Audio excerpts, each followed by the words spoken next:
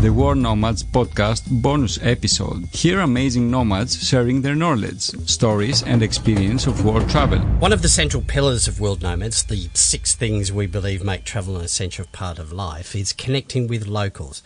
Now, that's a lot easier to do if you speak the local language, and we do have some language phrase books online of our own. They're not comprehensive language guides, but they will get you around a destination and maybe get you out of a sticky situation, Kim. Like one of the phrases we translate is, "Those drugs are not mine." Right? Is that the case? Is that the case? But, joking aside, learning a language is a great way to get more out of your travel, which is why I wanted to talk to this guest. Ray Blakney is the founder of Live Lingua, an online language school. Ray, welcome. Hi, Phil. Thanks for having me. It's fantastic, mate. Don't worry. I do want to talk about the online school in a moment, but I know there's an amazing story about how it came about. I know you've told it a million times, but come on, share it with us. It's a great story. I'll start with a full backstory, a little bit of story about myself, because I grew up speaking a number of languages, and that's kind of how I got into languages myself. I was born in the Philippines. I grew up in Turkey. My father's from the United States, but grew up in Africa, and now I live in Mexico because my wife is Mexican. I told you, Kim, I told you he was an amazing nomad. Yeah, right? exactly. So that's actually how I got my feet wet with the languages. But the real way I got into the business of the languages was I joined an organization called the U.S. Peace Corps. And for the people who are not familiar with it, it's a volunteer organization based out of the United States. And they sent me to Mexico to work with indigenous communities in southern Mexico. That's when I met my wife, who is actually the language teacher out of us. My background is I'm a computer engineer. After finishing my 2 years there, we decided to get married. And since we were young, had no kids and no debt, we decided to launch our own language school, kind of a traditional brick and mortar language school. So we opened one up in Mexico, and 3 months into it, swine flu hit Mexico. Right. I don't know how many people remember that, but for a while they were thinking of quarantining off the entire country, and nobody was going to come. So we had to plan.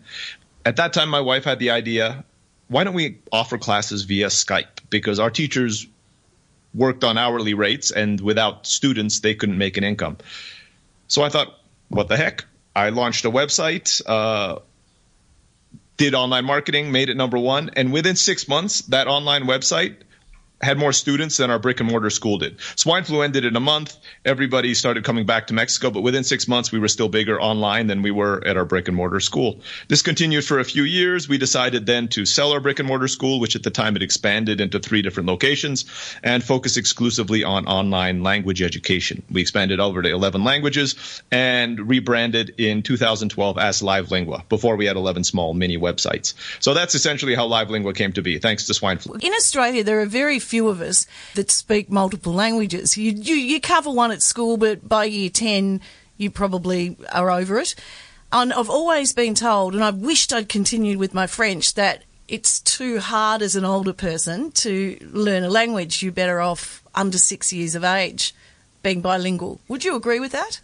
It's different when you're learning a language when you're older, but I definitely don't agree that somebody can't learn a language when they're older. Right now I'm studying Japanese, and I'm almost 40, so not too old, but kind of in the middle of the range. We have students as old as 92 studying with us right now at Live Lingua, and they are making great progress on their languages. What really changes when you learn languages as opposed to a child is kind of the techniques you need.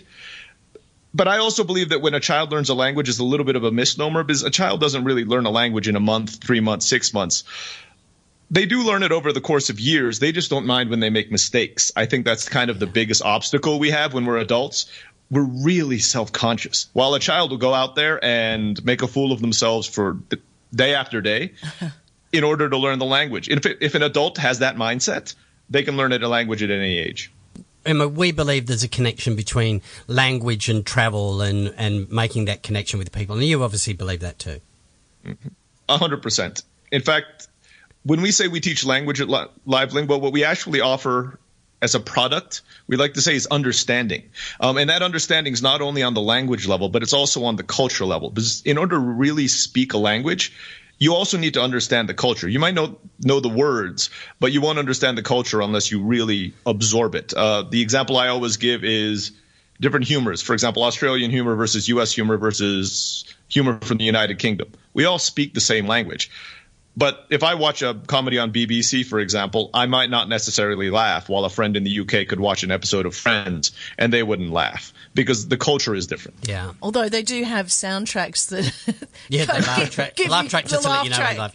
When to laugh. Yeah, exactly. That's one of the problems. I mean, because we talk about translating the World Nomads site into different languages as well. And, because I'm the editor of the travel safety vertical as well. And there's quite a lot of jokes in there as well. And I've gone, that's still got to be funny in Spanish, and it might actually be offensive, or we might just sound like complete idiots. So that's really hard, isn't it? Getting that understanding. It is. I remember back when I ran the brick and mortar language school, I was the only foreigner there. So all the other staff was Mexican.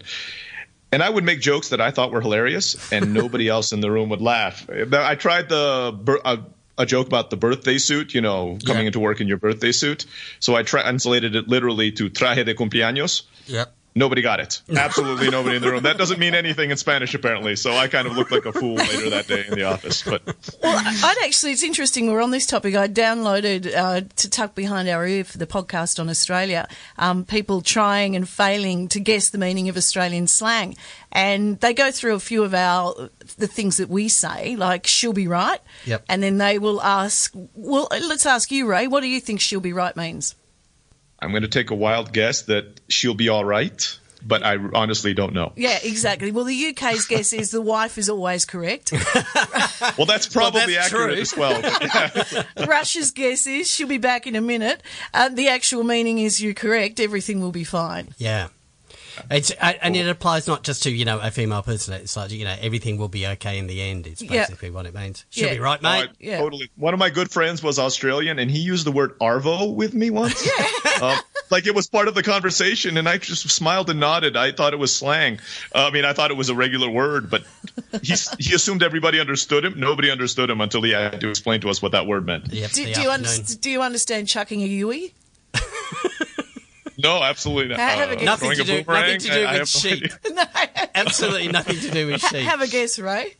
Taking a U-turn on the road. Correct. See, he knows too much. This is the issue. I guess. Germany's guess was... I translate into many languages. So something that is disgusting. Poland's guess was to drink fast. And Russia's guess was everything is cool. But it's to make a U-turn while you're driving.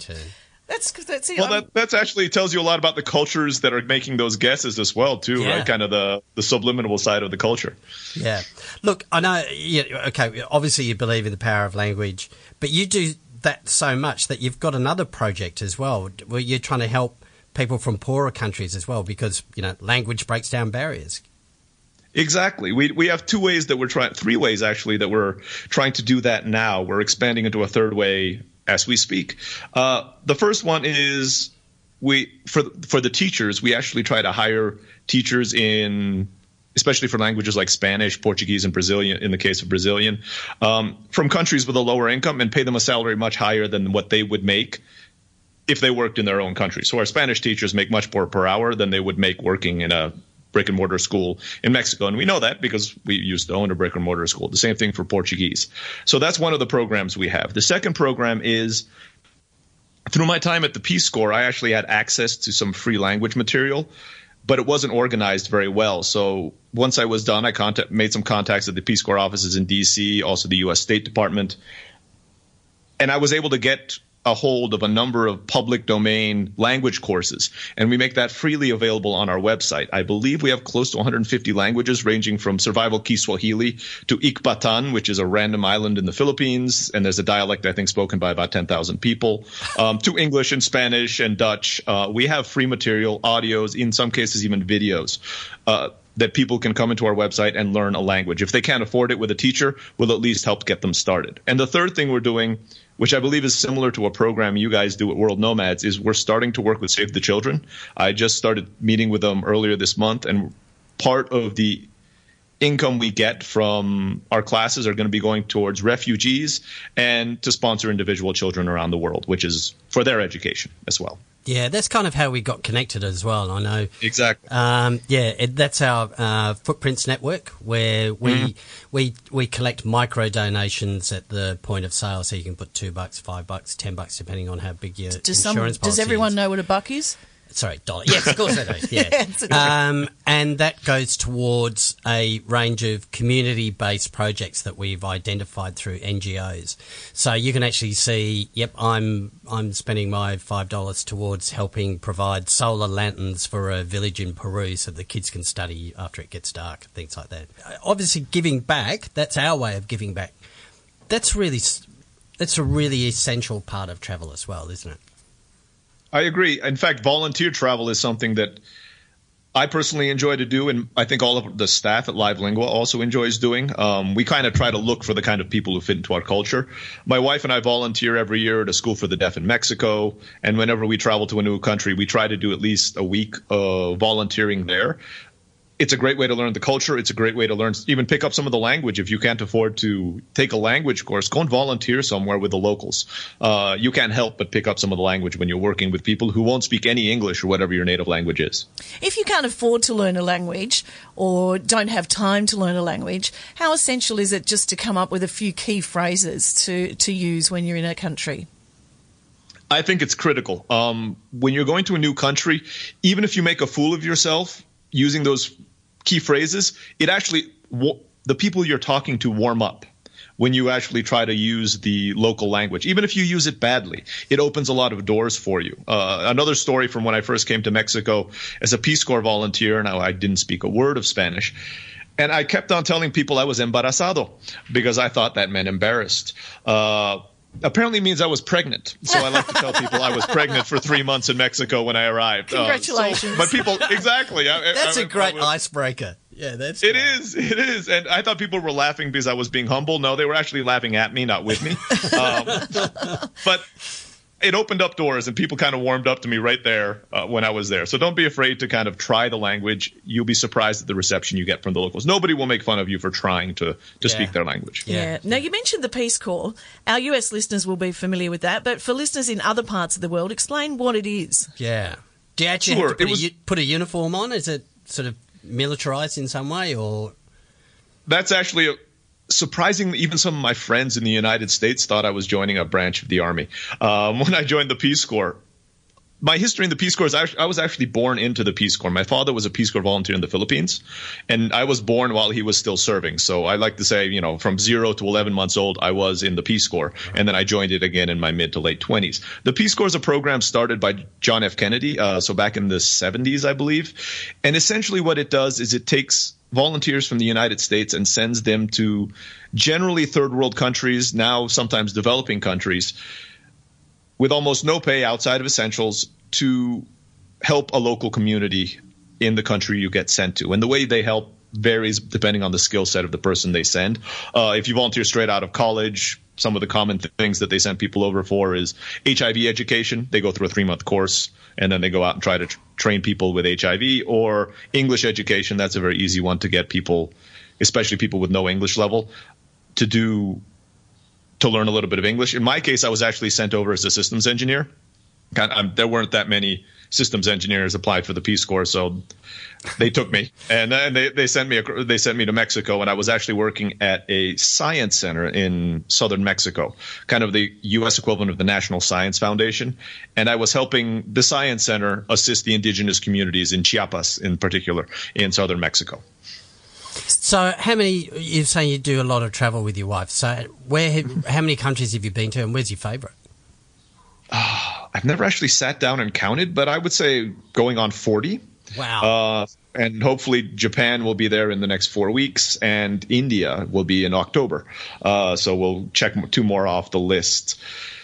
Let's see, what would be my favorite? We loved Italy. Italy was an amazing trip. I got a chance to travel around my sister and her boyfriend and my wife. We were there, I think it was last year, maybe the year before. We really liked Italy, and we really enjoyed our time in Morocco. I think those might be our 2 favorite countries that we've traveled to so far. And I have a connection, but it's to Turkey as well, Istanbul. But that's because I lived there for 15 years and I grew up there. So I don't know if that counts as travel, per se. What's it about Morocco that you liked so much? For me, it actually reminded me a little bit of Turkey when I went there. I couldn't speak the language, of course, French or the Arabic that they speak, or any of the local languages spoken by the people there. But it seemed like such a mix of a culture you could go into a part of Morocco and Spanish is the native language. Another part French is, another part English is. And then you go to Marrakesh and everybody speaks, me speaking 3 or 4 languages, I felt like the least educated person there. The guy serving me kebabs in the market spoke like 12. Yeah. So it was just really a fascinating mix of cultures from the sub-Saharan Africa, from the Middle East, from the Spanish, from the French, all mixed together in a relatively small country. Now, you also help, apart from doing all of this, you help people become digital nomads. That's right. I'm involved in some communities that focus on that, and I have a blog that I have called Teacher Indie, where I'm actually specifically trying to help teachers become digital nomads. My life has kind of led me in that direction, where I've been working in the education field, but my expertise or my knowledge is not education, it's business and IT.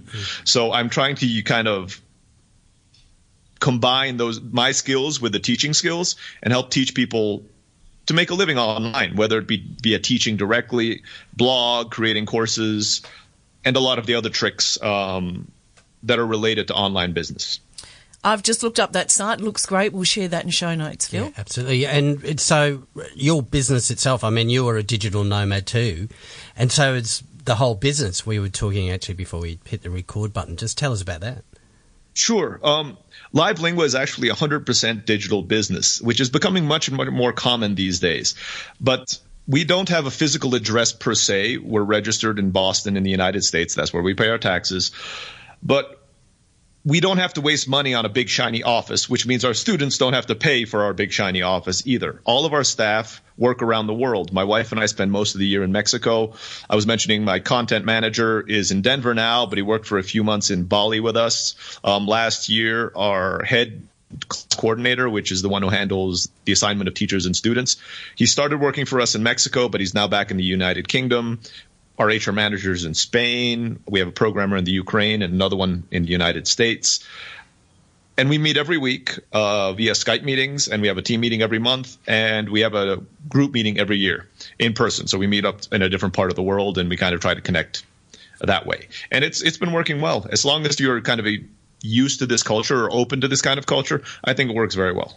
Well, you've got a lot going on. As we say here in Australia, you're flat out like a lizard drinking. Yeah, good luck with Australian idioms. Seriously.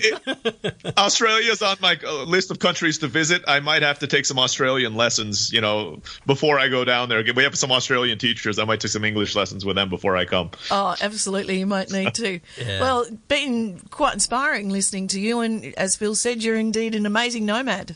Thank you very much. I enjoyed that chat, yarn, conversation, whatever you refer to as it is. You're a living thesaurus, Kim. What can I say?